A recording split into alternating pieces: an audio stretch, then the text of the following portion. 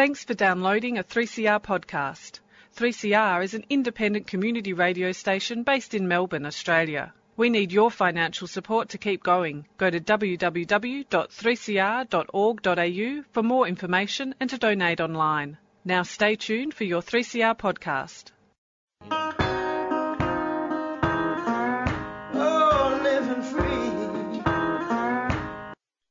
Welcome to the Living Free Show on 3CR Community Radio, 855 kilohertz on your AM dial. I'd like to acknowledge the Wurundjeri people of the Kulin Nation, traditional owners of the land from which 3CR transmits people-powered radio. Hi, I'm Bill, and each week on the Living Free Show, we showcase one of the recovery programs that assist those suffering directly or indirectly from addiction to drugs, alcohol, gambling and food. Our guests share their recovery story and highlight that shared experience saves lives. This is a content warning. The interview that you're about to hear contains themes of suicide that some listeners may find confronting. It's not suitable for young listeners, and if you're listening whilst driving, I suggest that you catch up with the show later on 3CR Online or via podcast. Today our guest is a compulsive gambler. I'd like to welcome SJ to the show. Hi SJ. Hello Bill, how are you? Good, thanks. SJ is a member of Gamblers Anonymous, and today she's going to share her gambling story and talk about how she ended up going to Gamblers Anonymous to seek help with her gambling addiction. So, SJ, we usually start by talking about growing up and things that influenced you in your childhood. So what was your early life like? My early life was a good life. It was a good childhood. I have good childhood memories. You know, back in the 70s when I was born, gosh, it seems a while ago now, my parents couldn't afford babysitters, so they used to take us out with us. And I was one of two other siblings, an older brother, a younger sister. As Mum said, we couldn't afford babysitters, so they'd take us to the pub. And I still remember getting a bag of chips, a soft drink, and a handful of coins to play the poker machines with. And I can still remember her, you know, giving us all the go on then, go away and go and have your whatever you do. I would dread to try and do that nowadays. So, you know, I think I can remember the age of maybe 8, I was playing poker machines. Now, it may have been younger, but 8 was probably a good guess going that far back. And, you know, I mean, I asked my mum about it and she said, well, you know, again, we couldn't afford babysitters, so we had to take you 3 kids everywhere we had to go, really. So that was my first actual memory of the poker machines. So was your mum or dad a gambler? My parents actually divorced when I was 3 or 4. So my stepfather, I think he was as well. My mum definitely was in the poker machines. And I remember, you know, playing housey or bingo, whatever that was called. But, you know, back then it took, you know, it was only 20-cent pieces and, you know, you had to pull a level, you know, handle down. It took time, you know, and for a little kid, as you imagine, you're hanging off this machine, doing your best to, you know, what would you call it, entertain yourself, as shameful as that sounds. Yeah. So how did you get on with your siblings? Well, my older brother, I think he got the, you know, and I do hear from some, you know, other siblings that the oldest sometimes gets the hardest end of the stick, you know, because they're doing the first things for the first time. And I was in the middle. My younger sister, but she was brought up with her parents, you know, as I said, my brother and I, it was our stepfather. So she was, if you ask me, she was never in the wrong. We got always the blame. And I remember so many times it was like, it wasn't us, it was her. And I thought one day, hopefully they might set a light on her. But yeah, it was just getting the blame for things that wasn't really your fault. I mean, I remember times my stepfather, we used to, you know, people would say, is he a horse rider? Because he was so talented, he could drive a car and whack us at the back of the seats, and we're all picking up our legs going, you know, hopefully because again, it was just like anyone got the whack, whoever, you know, and then, yeah, so. It might sound pretty typical to a lot of people, really, even with their parents just getting a bit out of control in the car. So how did you go at school? Well, high school, I actually thought it was a bit of a joke to start with, actually, because my parents also indulged a lot in alcohol. So there was, you know, lots of bits of violence due to alcohol-related, episodes, and smoking. Couldn't wait to smoke for some stupid reason. So as I said, high school for me was, a little bit of a joke. I actually got expelled from my first high school at the young age of 14, I don't know. And my mother, she was mortified. She said to me, "You're going to this school, and if you don't do well at this school, you'll be..." I was in big trouble. So literally, and I remember we had to cycle by, apparently kids don't use bicycles nowadays, but we had to bike, I'd say 4 or 5 Ks there and in a headwind all the way back again. That's what we did. But the second high school I went to, I actually did do a lot better. Life gave me a second chance, really, I suppose, at high school. Yeah. So what about friends? I've got, now, I used to think they were friends, or even going back to high school, I used to look at the cool kids or the cool club, thinking I wanted to be with them. And it took me probably 10 years after leaving high school that they were all the bad kids. Why did I want to be one of them? Because I was a bit of a nerd. They used to call me bush pig at high school because of my little button nose. Obviously, people can't see that. But the second I left high school, especially boys would say, "Oh, look at your cute nose." So, and I was overweight back then too. So, bullied for my nose, and then got so many comments about my nose. It was quite like, But, I had good friends back then. But I think, again, the more with, the gambling and then the alcohol from a young age and smoking from a young age. Yeah, statistically, it was in my genes, or I was born as a smoker, maybe with alcohol in my system. But, yeah, those 3 things, they sort of got me towards the end. So when did the alcohol use start? That was from a young age as well, because I remember the more my mum said to me, "Don't drink or don't smoke," for some crazy reason, I wanted to do it. And my parents had a cupboard full of alcohol. So I probably the age of 11, 12, I think. And I thought I was a genius, quote, a genius back then, because I would take a little amount out of every single bottle and put it in the cup, and it tasted like petrol. Not that I've ever drunk petrol, by the way. And I remember drinking this thinking I'm going to get this amazing whatever people drink alcohol for. And then one day Mum started to mark those bottles, and was I in trouble. I didn't think in my genius little young 12-year-old brain to maybe refill them with a little bit of water so they wouldn't know. No, but she caught me out on that one. Same with smoking. I remember one day my stepfather walking over, we were camping, and he said, "Step away," because I put my foot over the cigarette. He said, "Step away." I said, "No, step away." Even smoking, they were always a step ahead of me, but you never thought that they were back then. So did you drink? I suppose you drank alcohol with your friends and smoked with your friends. That's what you do. Yes, definitely. Look, I can still remember buying my first pouch of tobacco, and it was less than $10 back then, and they're well over 100 now. I can't even afford to smoke, let alone the prices of them. And, with alcohol, Mum got to a stage, I think 15, 16, which still sounds a little bit crazy back then, but she said, "If you're going to drink, you'll drink with me. I don't want you out in the streets." And, because my mum always said it was different. She said, I said, "What about my brother? He's allowed to do whatever, whenever, however." "Oh, it's just different for girls." And I couldn't work that out. Why? Why can't my big brother do whatever he likes, but yet I can't, go out after 6 p.m. some nights? But, so it got to a point where Mum felt obviously comfortable that I'd rather that you drank at home with me rather than out in the streets being by myself as a teenage girl. Yeah, wise words, really. So did drinking affect your gambling? Yes, definitely. Because, if you haven't guessed, Bill, I'm from New Zealand originally, but been in this beautiful country now for nearly 13 years, actually.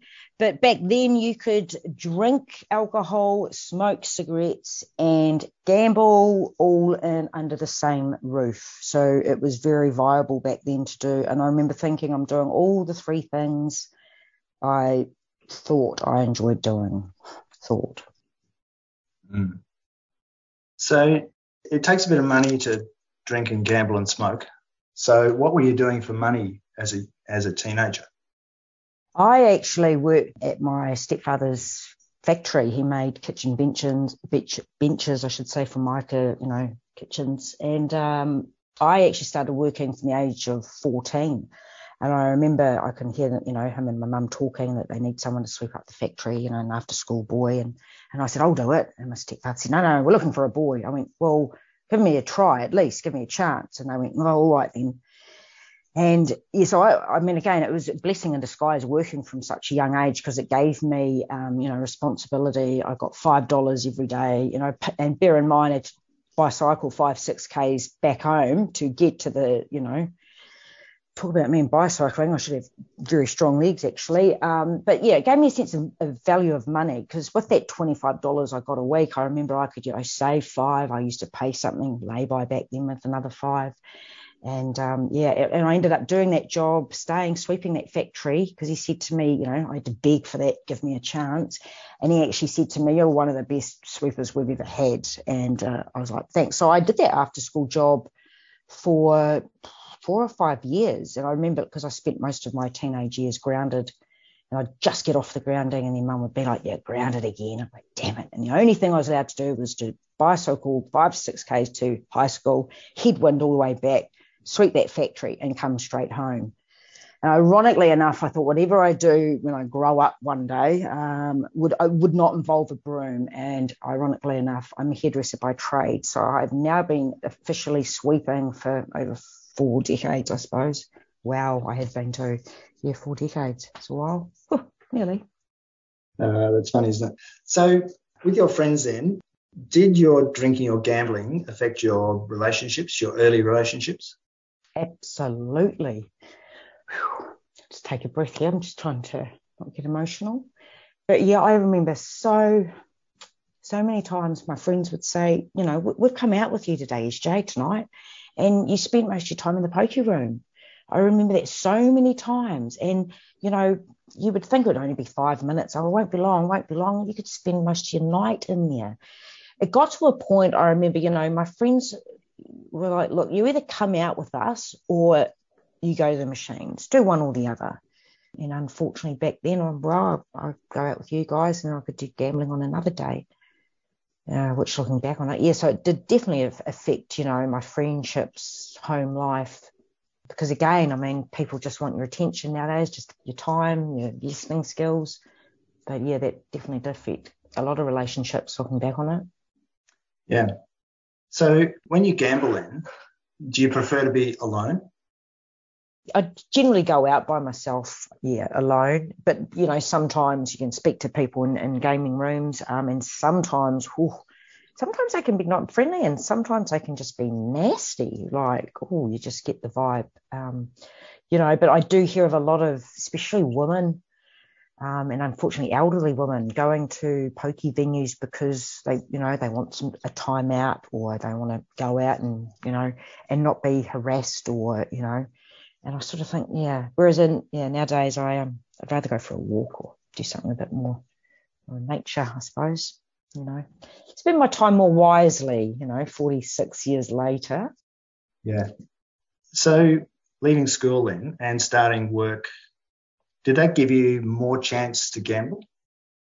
Well, no, because as much as, again, as, I was playing the poker machines as entertainment from a very young age, I got some money for my 21st birthday. So I decided to do my OE. I lived in the UK for a couple of years and I travelled through Europe. And for 4 or 5 years, the machines, no gambling, nothing. It wasn't, until I probably came back to New Zealand. And that would be in my late 20s, I dare say. But yeah, it was travelling. I suppose I'm still travelling now, aren't I? Because I'm in Australia, I should say. But yeah, and it slowly got worse, downhill from there. So how did it start to get worse? What was the progression?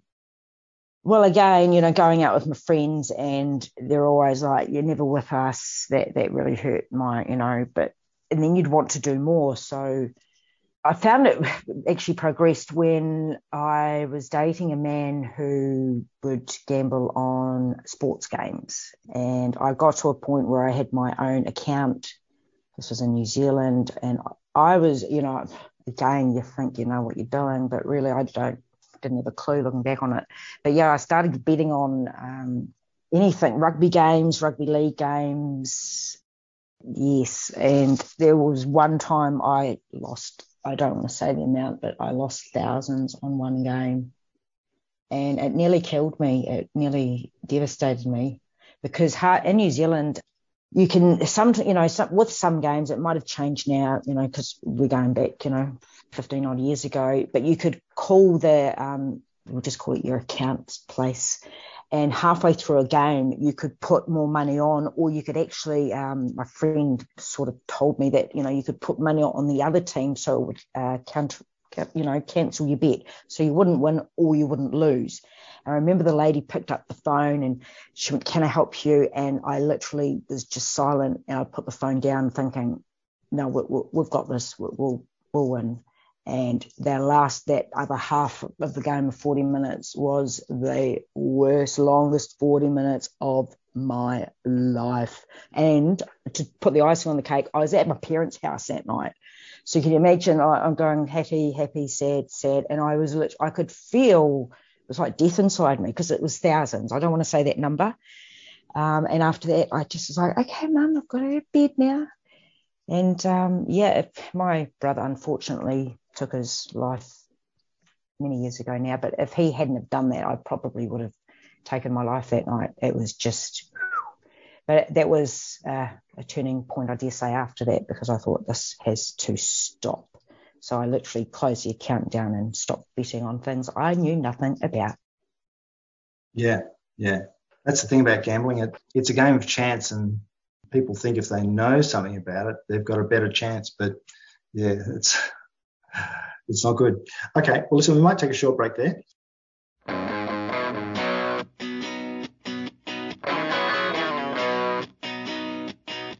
When we were young, we didn't think we'd get any older.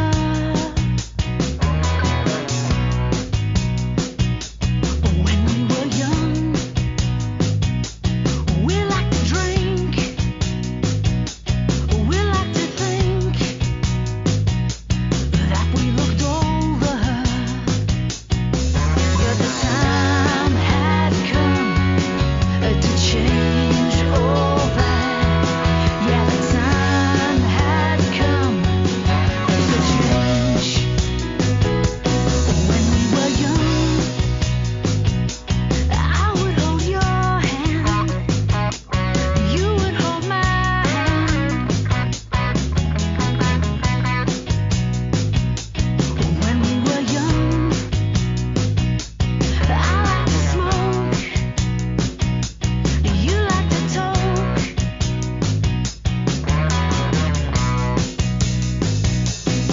But the times will come to change all that.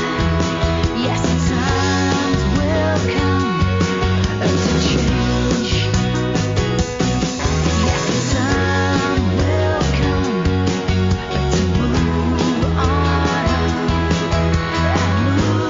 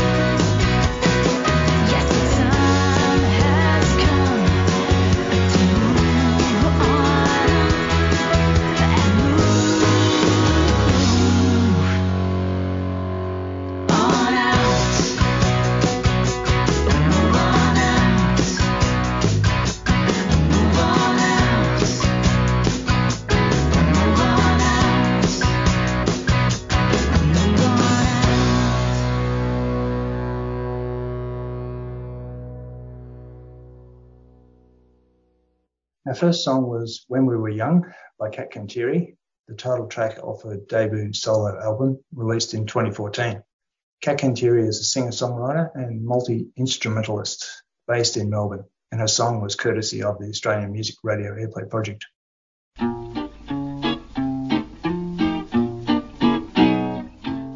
Calling all filmmakers, the 9th Annual Setting Sun Film Festival wants your film. Enter a short or a feature-length film for the chance to see your work up on the gorgeous Sun Theatre screen in Yarraville. The Sun Theatre was voted one of the most beautiful theatres in the world, with up to $10,000 in prizes for winners. Entries close on the 31st of January 2022. Go to settingsun.com.au and enter your film now. The Setting Sun Film Festival is a 3CR supporter.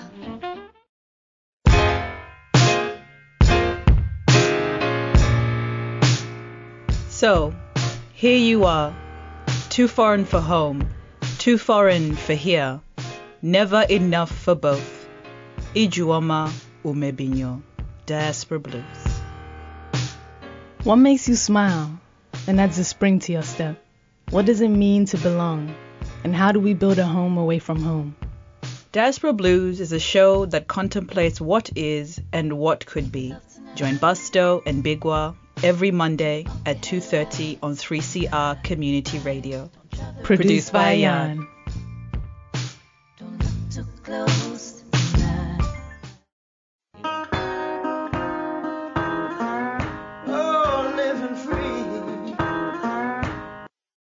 You're listening to the Living Free Show on 3CR, 855 kilohertz on your AM dial and 3CR on digital radio. If you're interested in listening to one of our many podcasts, then you can head to your preferred podcast platform or just Google 3CR Living Free. On our webpage, you'll also find details about the Living Free Show and how you can contact us.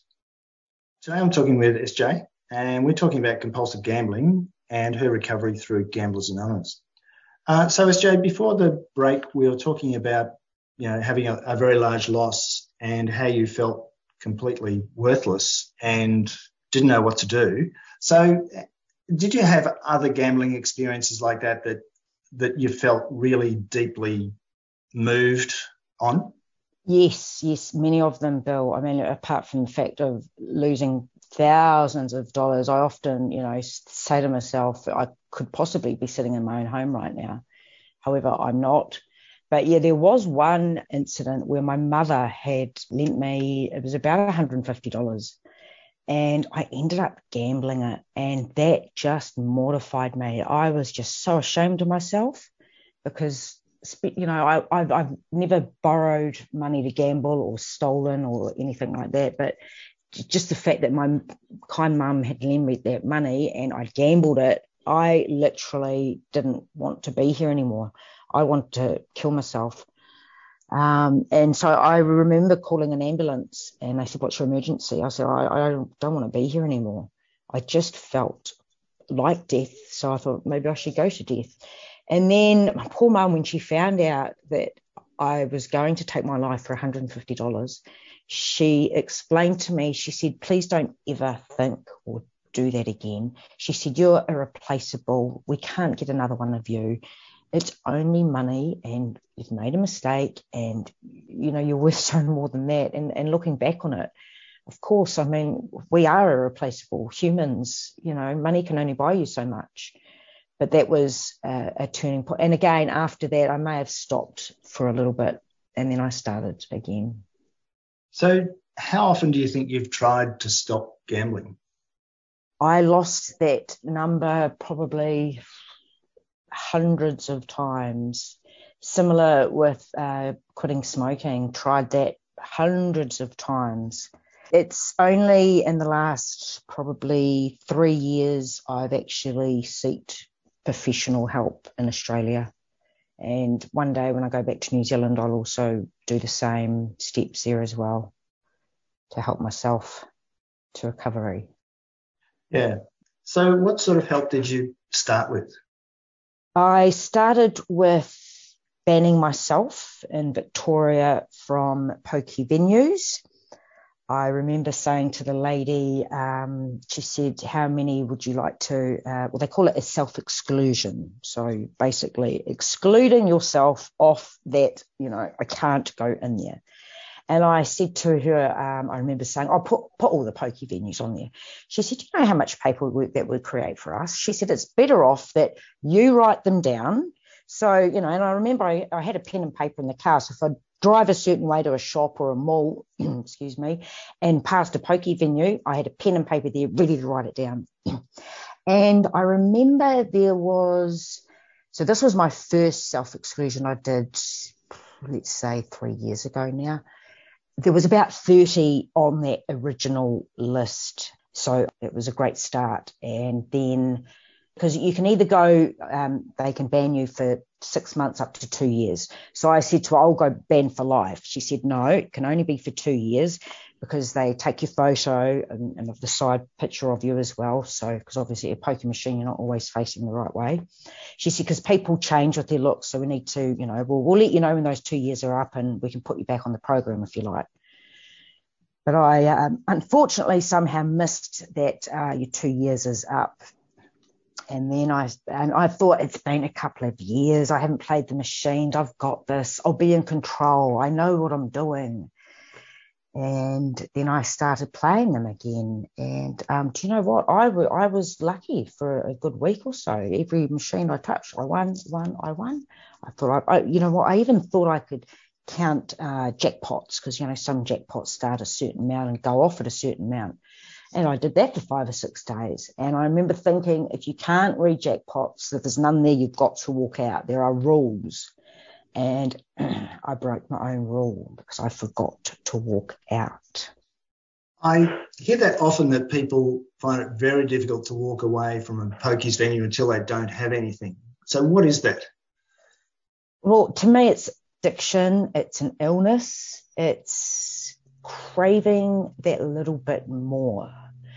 You lose so much. Let's just say you lose $50. So now you can think to yourself, okay, I'm down 50. So now I've got to win that 50 back to break even.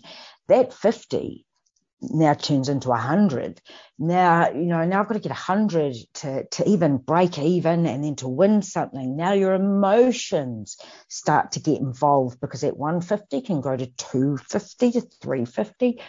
To the point where you've got no money left. And now I'm really getting quite angry because I've got to get 500 back just to break even. I've got to go over to the money machine, get some more money out. Hopefully no one's going to touch my machine because this is the winning one. You can just tell because I've put so much money into it. I mean, it's got to pay out. So it's like a nasty wheel. I call it, it's an addiction. It's an illness. And it's just having that little bit more. I want just one more. But it never satisfies because you go back again and again and again. I guess it's denial in its rawest form, isn't it? That you're denying reality, you're denying the fact that it will continue on. With a capital D, yes, definitely. I remember, some days would come tonight, nights would come today. I didn't know what day, time, especially some of these casinos, they're big, they're huge. But yeah, you just think, I'm going to win. And my friend said to me, once those bad emotions get involved, well, I will never, ever win back what I've lost, ever. So I just have to count my losses and quit just for today and become a better person because I'll never get that money back. So I'll just quit while I'm ahead, so to speak, Phil. Yeah. So once you realised that you couldn't do it alone, where did you look for help after that? So, well, like I said, I did I'm now doing the second self-exclusion program in Victoria here. And she said to me, and this was of May this year, because again, I had a little bit of a win, and then loss, even lost some more. So I thought, okay, I'm going back on the program. And the lady was very helpful, actually. She said to me, we can even put you on a high alert. I was like, yes, please. This gave me faith. I thought, you put me on the highest alert that you've got, put me on the radar. You spread my name, my face everywhere. And then I moved house. So I thought, well, I asked for my list back of venues that I don't want to go into. And I was going to add a couple of more on that list. Now, when I got the list back, I thought to myself, why am I only adding 2? I remember when I first said to that lady, put them all on there. Well, I just got Google Maps out and I just started writing that pub. I mean, I went from where I was living to, I'd probably say, a 30, 40K radius. So my self-exclusion list it had 32 on it, I think. I doubled that. I sent it back with over 70 venues on it. And now I can drive past the venues. You're on the list, you're on the list, you're on the list. So that was good. And then, as I said, that was of May of this year. And then between June, July, I went back to 5 of these places on the, and I know I shouldn't have been in there. I had anxiety even walking in. I spoke to all the staff members, hoping and praying that somebody would recognize me. Just get a wee bit emotional. But no one did. I really took my time ordering, a drink or someone would recognize me. And I went to 4 or 5 places and I felt guilty. I had anxiety and no one recognized me. I even spoke to staff members at venues and they said, look, there's too many names to remember. We try to do our best. And I thought, okay. So I phoned up, I think it's called Vic Clubs or, Hotel Association in Victoria here. And I spoke to the lady and I said to her, look, I've got myself on the second self-exclusion. You put me on a high alert. I said, the system doesn't work. It just doesn't work. I said, I've been into 4 or 5 places I shouldn't have been into. And she said to me, you should know. You should know, SJ, that you shouldn't be in these venues. You've signed the agreement. You've signed the deed. And you know what, Bill? It's like telling an alcoholic, you don't need that drink. I smoked for that long cigarettes that I could feel my lungs caving in to the point I couldn't breathe. And that's when I stopped smoking. And I'll never smoke cigarettes again. But it got to that point where I couldn't breathe to stop. And with poker machines, I just thought, you know what? I did have a good amount of money. I lost maybe half of it. It's growing slowly but surely. But I thought, if you don't do something this time, like I've met people in the GA meetings that are twice my age that have just done this, a couple of months prior to me doing it. And I look at them in their 70s thinking, I don't want to be like that. I should have done this 20 years ago, but better late than never. Yeah, so the lady at Vic Club, she said to me, look, what you can do is put a complaint into the Victoria Association. Forgive me for not knowing that correct abbreviation there. But she said, you can put a complaint in. Just say that, that you're being banned from these venues and they've let you in. So I put in complaints to those 5 places, but that was during COVID. So, and they only have, I think, a month's data on their, cameras. So they've all denied, obviously, seeing me, as they would. But yes, if they ever see me again, they will hopefully know my face because I've put complaints in. And I don't ever want to walk back into those areas again. And actually, even through the GA meetings, and I've unfortunately or fortunately spoken and met some beautiful humans who are alcoholics. It's actually put me off alcohol as well. I used to work in bars, and if I wasn't working in bars, I'd be in the bar as a patron. But now alcohol, thanks but no thanks, smoking, no thanks, and poker machines. In fact, I call them a joke machine. So thanks but no thanks to that as well. So how did you get introduced to GA? So as I said, so I've done the self-exclusion. I thought, right, I've put the complaints in so I can tick those boxes. And I went on a date with this guy, which ended up being a terrible date, but we won't go into that. And he was the one that actually recommended, he said, have you done any Gamblers Anonymous meetings? I went, no. And he was actually a recovering alcoholic. And he said he'd done 5 years without a drink. And being, naive, I said, so does that mean you can never have a drink? He went, I can never touch alcohol again. And I thought, well, I've done every step I can actually think of doing to help myself avoiding these joke machines, whatever you want to call them. Electronic heroin they've been, they are similar to, or there is just, the lowest form of gambling one can do. If you ask me, I'd rather keep my dollar than risk it. But gambling is as bad as ice, or as someone else said the other day, electronic heroin. Not that I've ever tried that either, but it's like, gross. And yeah, so this date from, not so good, we'll call that, he was the one that actually recommended the GA meetings. And it was quite, as much as I'm laughing, like, they call it, Gamblers Anonymous. And on my first meeting, I was just so ashamed of myself, what I'd done, the money I'd wasted. And I remember they were saying, and who's on the iPhone? And I remember thinking, I thought this whole group was anonymous. Now they want to know my name. And I was so emotional at the time. I couldn't even get the words out. It's Jay, say my name. So I got my name out and thinking, got that far. Turned off the microphone and the video. I didn't want to be seen or heard back then. And I kept doing every meeting. I also do some other meetings as well.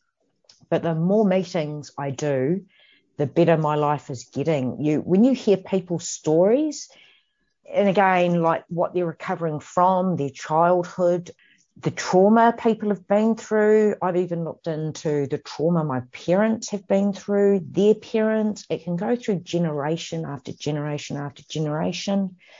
Like I said, when my mother was pregnant with all of her 3 children, she said I smoked through 3 pregnancies, had a few drinks, but not as many as like I would have if I wasn't pregnant. So again, like nowadays, most people, they're pregnant. Like my niece, when she found out she was pregnant, that's it, no more smoking, no more drinking, like a switch, just like that. Whereas back in the 70s, there weren't so many, health warnings and you shouldn't smoke because you're pregnant, sort of thing. So how did you find the Zoom meetings for introducing you to Gamblers Anonymous? I remember the first meeting, again, I was just bawling my eyes out probably for the first week, I suppose, just with all this remorse, regret, guilt. But on it was the first or second meeting of Gamblers Anonymous, I listened to a lady's story who, she was in her 70s. And I've recently just hit my 4 months of not touching a joke machine, and it feels great. Well, she had done 6 months. And I think I said previously, like, I listened to her story and I thought, I don't want to be a 70-year-old woman doing that at her age. I adore this woman. I really do. I respect her quite a lot because she's helped me quite a bit, actually. And her story was that changing point where I thought, listen and learn. And it's same with other people's stories. You just learn from them and grow from them. And just for today, I do love that saying, just for today. I believe you can do anything if you put your mind to it. So just for today, I do want to be a better person than what I was even yesterday. And just for today, I won't gamble. That's good. It's easy to say, I can gamble tomorrow, because tomorrow never comes. It's that thing of saying, I won't do it. It's about now. Yes. As long as you don't do it now, it doesn't matter when you do it. It's just not now. Yes. Or like I'm a big believer, live in the moment. And we've got to make choices every single day. I mean, even getting out of bed, you could trip up and hurt yourself. You've got to make choices. So and I always say to my nephews or anyone younger, make good choices. My girlfriend always used to say to me, make good choices, SJ. And if she found out I hadn't, she'd be like, what was the last thing I said to you? Make good choices. And 4 months from not playing those machines was one of the best choices I've ever made, Bill, ever made. Yeah. That sounds good. Okay, awesome. We might take another short break.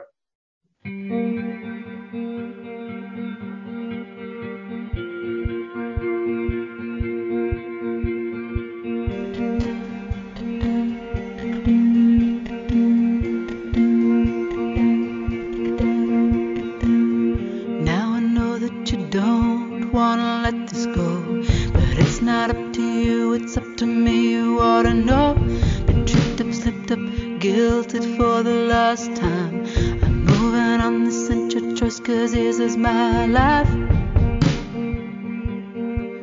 Lost years,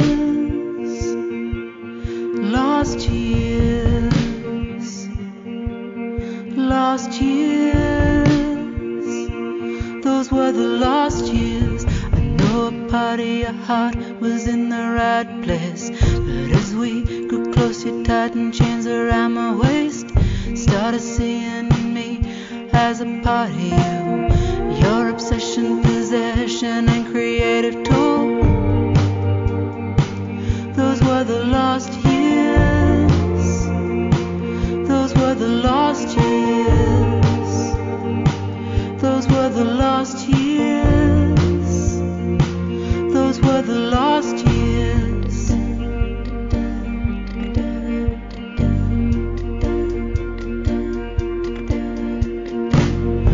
Always loved you and tried to help you to succeed, but you constantly took more than you gave to me. Don't know why I couldn't see your manipulative ways. Couldn't hear the banging of the bars as you built my cage. Those were the lost years. Those were the lost years. Those were the lost years. Those were the lost years. Now I know that you don't wanna let this go, but it's not up to you, it's up to me. You ought to know. Been tripped up, slipped up, guilted for the last time. I'm moving on, this ain't your choice. Those were the lost years. Those were the lost years. Those were the lost years. Those were the lost years.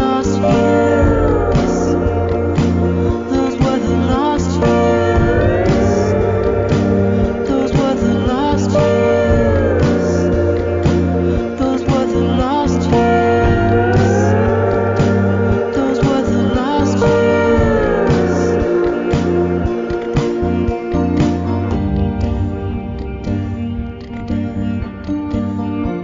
the lost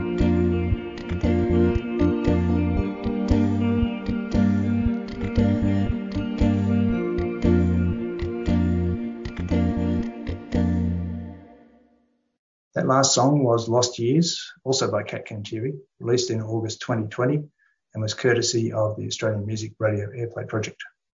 20 Years on the Inside is an iconic new podcast series that gives voice to the experience of First Nations people in the Victorian prison system. 20 Years on the Inside. I'm Vicky Roach. And I'm Kutcher Edwards. This series reflects on 20 years of listening to our mobs on the inside as part of the Beyond the Bars prison broadcasts. 20 Years on the Inside is essential listening for anyone looking to educate themselves about the realities of life on the inside and the need to end Aboriginal and Torres Strait Islander incarceration. Well, a lot of the boys mentioned about being in jail. What you do really isn't who you are. You know, it's how you love your family, it's how you care about your cousins, and it's how you care about your people. That's what this is about for me. Catch the podcast via the 3CR website or on your favourite podcast app.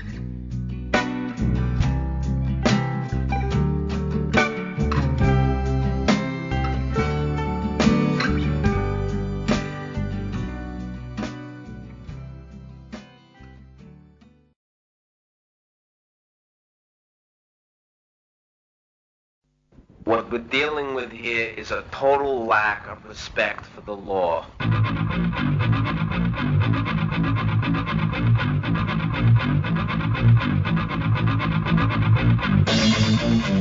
Tune in to Done by Law.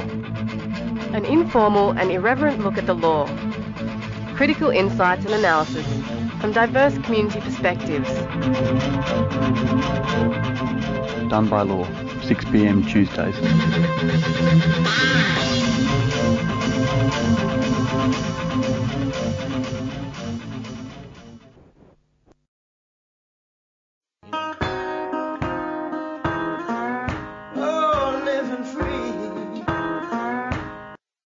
This is the Living Free Show on 3CR Digital Radio and live streaming on 3cr.org.au/streaming.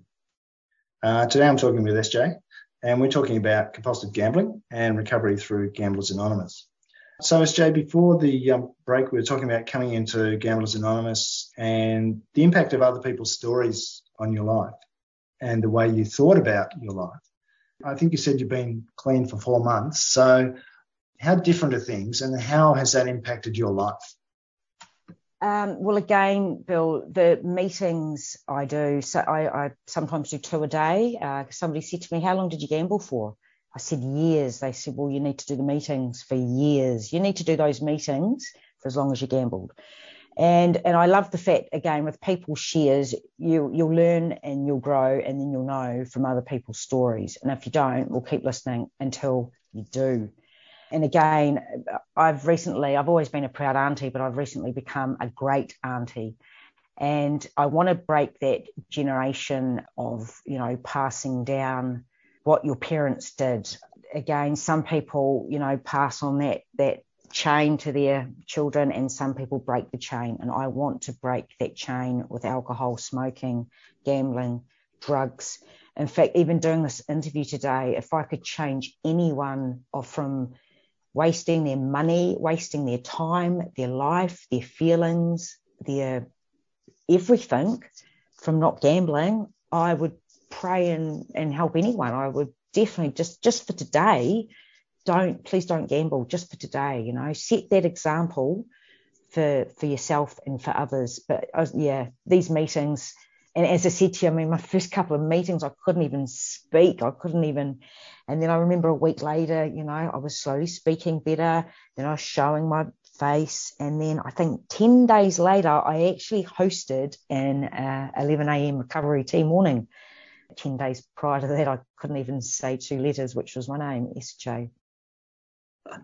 Yeah, a lot of people do take a while to open up, but it is good to sort of get involved. So we call it fellowship, but it's really, I guess it's friendship of the group. How's that affected you? Well, it's affected me in more ways than one, because the beautiful souls and people, again, they're all honest people. They speak from the heart. They have integrity and they're authentic, because they are literally brave enough to stick their hand up and say, I have a problem with this. I'm addicted to something that is destroying my soul. And probably say 80% of it was actually saying, hi, my name's SJ. I'm a compulsive gambler. But just for today, I haven't gambled. And today is 123 days to be precise. But just to say that my name and I am a compulsive gambler, that was huge. That was like taking a big relief off my shoulders. And I asked somebody, I said, will I be a compulsive gambler for the rest of my life? She said, yes. And I was sort of like relieved, going, okay, I can now put this problem as a compulsive gambler. That's what it's called. I will have this problem for the rest of my life. I can accept that. I'm powerless to it. I can put my hand up. I can take all the steps. I can do Zoom calls, we're going back to meeting, face-to-face meetings soon. Do everything you can to get the help. But again, I can't, words don't express what these meetings do for me. But, people are brave enough to stick their hand up and explain their trauma of childhood, which has unfortunately led them to addictive, And again, there's so many addictive things you can get addicted to nowadays. Shopping, sugar. The list really goes on. I mean, again, we can underdo it, overdo it, but just for today, I will do my best to find balance in life and not gamble. Yeah, I think it's about putting it into perspective, understanding that that's part of your life now, and the reason why you're doing what you're doing is because that was part of your life. So has it changed your work or your interaction with other people? Do you get on with other people better? Yes, I do actually. But at one stage, though, as I said, I lost most of my friends because they were either gambling or using drugs, or people that, some people drink, they shouldn't drink. It just makes them worse. And yeah, I remember at one stage thinking I've literally, apart from some good friends and family in New Zealand, I thought I've got no friends. But I thought, oh, well, if that's just the way it is, I'd rather have no friends that were users or abusing me or just wanted something. Because I get it from my mum. I'm a very kind, giving person. And it took me a few years just to realise who to give to and who not to give to as well. But again, and I'm going back to the meetings, but they're all genuine, trustworthy. They're my new friends. They're my new family, if that makes sense. Yeah, I think they are family because they know so much about you, and they're there to help you. Yes, and to help others as well. Like it was only 3 days ago. I was in a Gamblers Anonymous meeting, and on the meeting, you speak from the heart, from the bottom of your soul, but that's where it stays. And like I said, I did speak about that mature lady whose story changed my whole life, but I'll never say her name. And yeah, again, I just love the fact that, I had literally, all my friends weren't really friends, but now I've found a belonging. And people listen and they care. We always, often say, thanks for sharing, thanks for caring. Keep coming back because it works if you work it. And with the 12-step program, look, I'm still on, the first step is admitting that you're powerless, and I definitely can admit to that. You go through the 12-step program, and if you do step by step, and I may be on to step 2 or 3, so again, but I'm happy with that. It's all about progress, not perfection at the end of the day. And yeah, the 12-step program, doing the Zoom calls, excluding yourself due to the whole COVID thing and working in bars. And I've really gone off alcohol as well. I have the occasional wine, but I don't need to drink alcohol anymore because I've seen what it does to people. And again, I've spoken to so many alcoholics, and I wouldn't say it to them, but I say thanks for sharing your story about alcohol, because it's actually put me off alcohol. Because I was going through a stage where I was drinking, I think a few people were through COVID, but thank goodness all the machines got turned off. That was a blessing in disguise. That's actually what helped me on the road to recovery. It was on the 29th of July this year. They switched all the machines off in Victoria. For the first time in my life, I thought, I can't gamble even if I wanted to. They've never been turned off before. They're all sleeping. They're having a long power nap. That was a blessing in disguise, because you get to a point where you do, even, just for today, if you do one day, I believe you could do just for today, another day, but you get to a certain point where you think, I don't need to waste my money anymore. I could do something better with my time too. I could set a better example for myself, for my friends, just for today. I will do that instead. Yeah, it's about choices, isn't it? It's realizing that you've got choices and exercising them. Definitely, and making good choices. Now, when I was playing poker machines, and, I work hard for my money. I've got a few different jobs I do, but one of them I do house cleaning for. And I do get paid relatively quite well for that. But how quickly I would put that in a machine and lose it was absolutely devastating. It was just awful how quickly you could just shove it in a machine. And again, it's, choices. Make good choices. Even if it's just for today, make good choices, because that feeling of gambling and losing $500, sometimes more, the guilt, the remorse, that feeling was just foul. It just disgusts me. But the feeling of just for today, not gambling, 4 months later, is absolutely beautiful. I'm proud of myself. And believe me, it's only 4 months. My long-term goal is to do 1 million days. So I've only done 123. But just for today, I know I won't gamble and become a better person and make good choices. I'm 47. I should have probably thought about this, 27, 37. This is why I'm doing it. Sorry, I'm 46. Yeah, geez, I don't even know my own age. But again, I don't want to do this at 56, and so forth. But yeah, just for today, make good choices. So has it helped you in your relationship to your mum? Yes and no. As I said, I'm from New Zealand. This is the longest time I have been away from New Zealand. I have literally tried 5 times to get on a plane since COVID hit, and because when I told my mum about, I'm a compulsive gambler, she actually thought I was gambling. I said, no, Mum, I'm actually doing the opposite. I'm addressing the problem and I'm getting help, and bit by bit, I'm becoming a better person.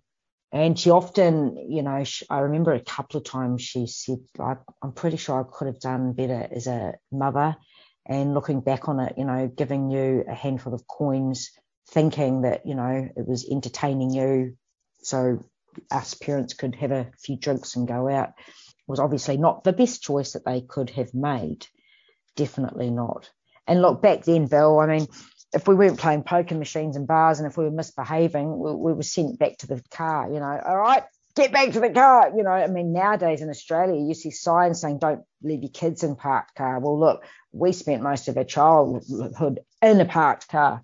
And look, I do a bit of stand-up comedy, you know, shows. And I used to say in one of my shows, on good behaviour, mum would wind the window down with a grasping at ear. So, but again, I mean, in today's world, you will even dream of giving a child money to play a machine.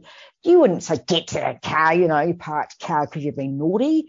I mean, thank goodness times are changing. Thank goodness. Yeah, it's funny talking about being in a car. I remember sitting in a car outside a pub with my two sisters, and my dad was inside drinking, and he obviously had said, I won't be long, and he was quite a while. And we were sort of playing in the car and, you know, pumping the accelerator and things. He got out, and of course the carburetor was flooded, so it wouldn't start. He'd had a few drinks and he was pretty cross. Oh, no. He never left us in the car again. I tell you what, though, I remember those words, I won't be long. I won't be long. I won't be long. How long is long? Like, talk about extending the truth to a big lie. Oh, yeah, I won't be long. Hey, SJ, you've been in that poker room for 3 hours. No, really? So probably right, though, because, again, time just, you know, you lose yourself in those rooms and your soul and your money and everything else. So it's changed you a lot. Has it changed how you sort of view yourself? You know, looking back, do you sort of forgive yourself for being naive? Totally. Look, and again, the remorse, I had the guilt, but I do believe you have to let go of some things because otherwise they'll eat you from the inside out. And yeah, I regret every single second I spent in a bar or poker area. I regret every dollar I wasted. I regret the thought of even going to a gaming venue. Nowadays, to me, a treat might be, you know, running a bath or, you know, getting a massage. That's a treat. Getting value for my money or spending it where I don't regret it is a big thing, you know. Treat yourself. Going to a bar, alcohol, you know, risking $1, thinking, hoping you might get more, that's not a treat, no. In fact, it's again, yeah, I often say, Bill, you know, you either get better in life or bitter, but I want to get better, and better. Those old days of guilt, you know, bitter and kill machines, I hate them, are gone. And it's getting better because, you know, I used to have so much anger towards machines because they're everywhere. But if you've got a problem with anything, make steps today before it's too late, before you're 40, 50, 60, 70. Yeah, it's a bit sad. The longer you postpone it, yeah, the more difficult it is and the more impact it has on your life, for sure, yeah. Definitely, because you know that you're doing wrong. I mean, I know, like, let's just say I open a packet of biscuits. Now, I know 2 biscuits is generally what I, you know, would have. And I know if I have any more than that, you're just being greedy or, you know, again, like people that with weight problems, yeah, have the piece of cake, but your body wasn't made to have the whole cake. And look, if you can gamble and go, I'm going to risk this money, this amount, and that's it, or great. But you know what? I've got lots of many sayings, Bill, but one of them, if you don't control what needs to be controlled, it will be always controlling you. And that goes back to making good choices. Yeah, it does. Thank you very much. If anyone would like to find out more about Gamblers Anonymous, you can phone them in Victoria on 03 9696 6108 or go online at gaaustralia.org.au, where you'll find more information about meetings and phone contacts throughout Australia. That's about all we've got time for today. So I'd like to thank SJ for sharing her gambling story and how being a member of Gamblers Anonymous has helped her dealing with her gambling addiction. Thank you. Thanks, Bill. Thanks very much for having me. It was a pleasure. If this interview has raised issues for you and you need help, then you can call Lifeline on 131114 or Beyond Blue on 1300 224 636 for assistance. I hope you'll be able to join us again next week when we plan to talk to a member of Alcoholics Anonymous about their journey of recovery from alcohol addiction. Thanks for listening. Stay safe and stay tuned now for more Radical Radio on 3CR. You've been listening to a 3CR podcast produced in the studios of independent community radio station 3CR in Melbourne, Australia. For more information, go to allthews.3cr.org.au.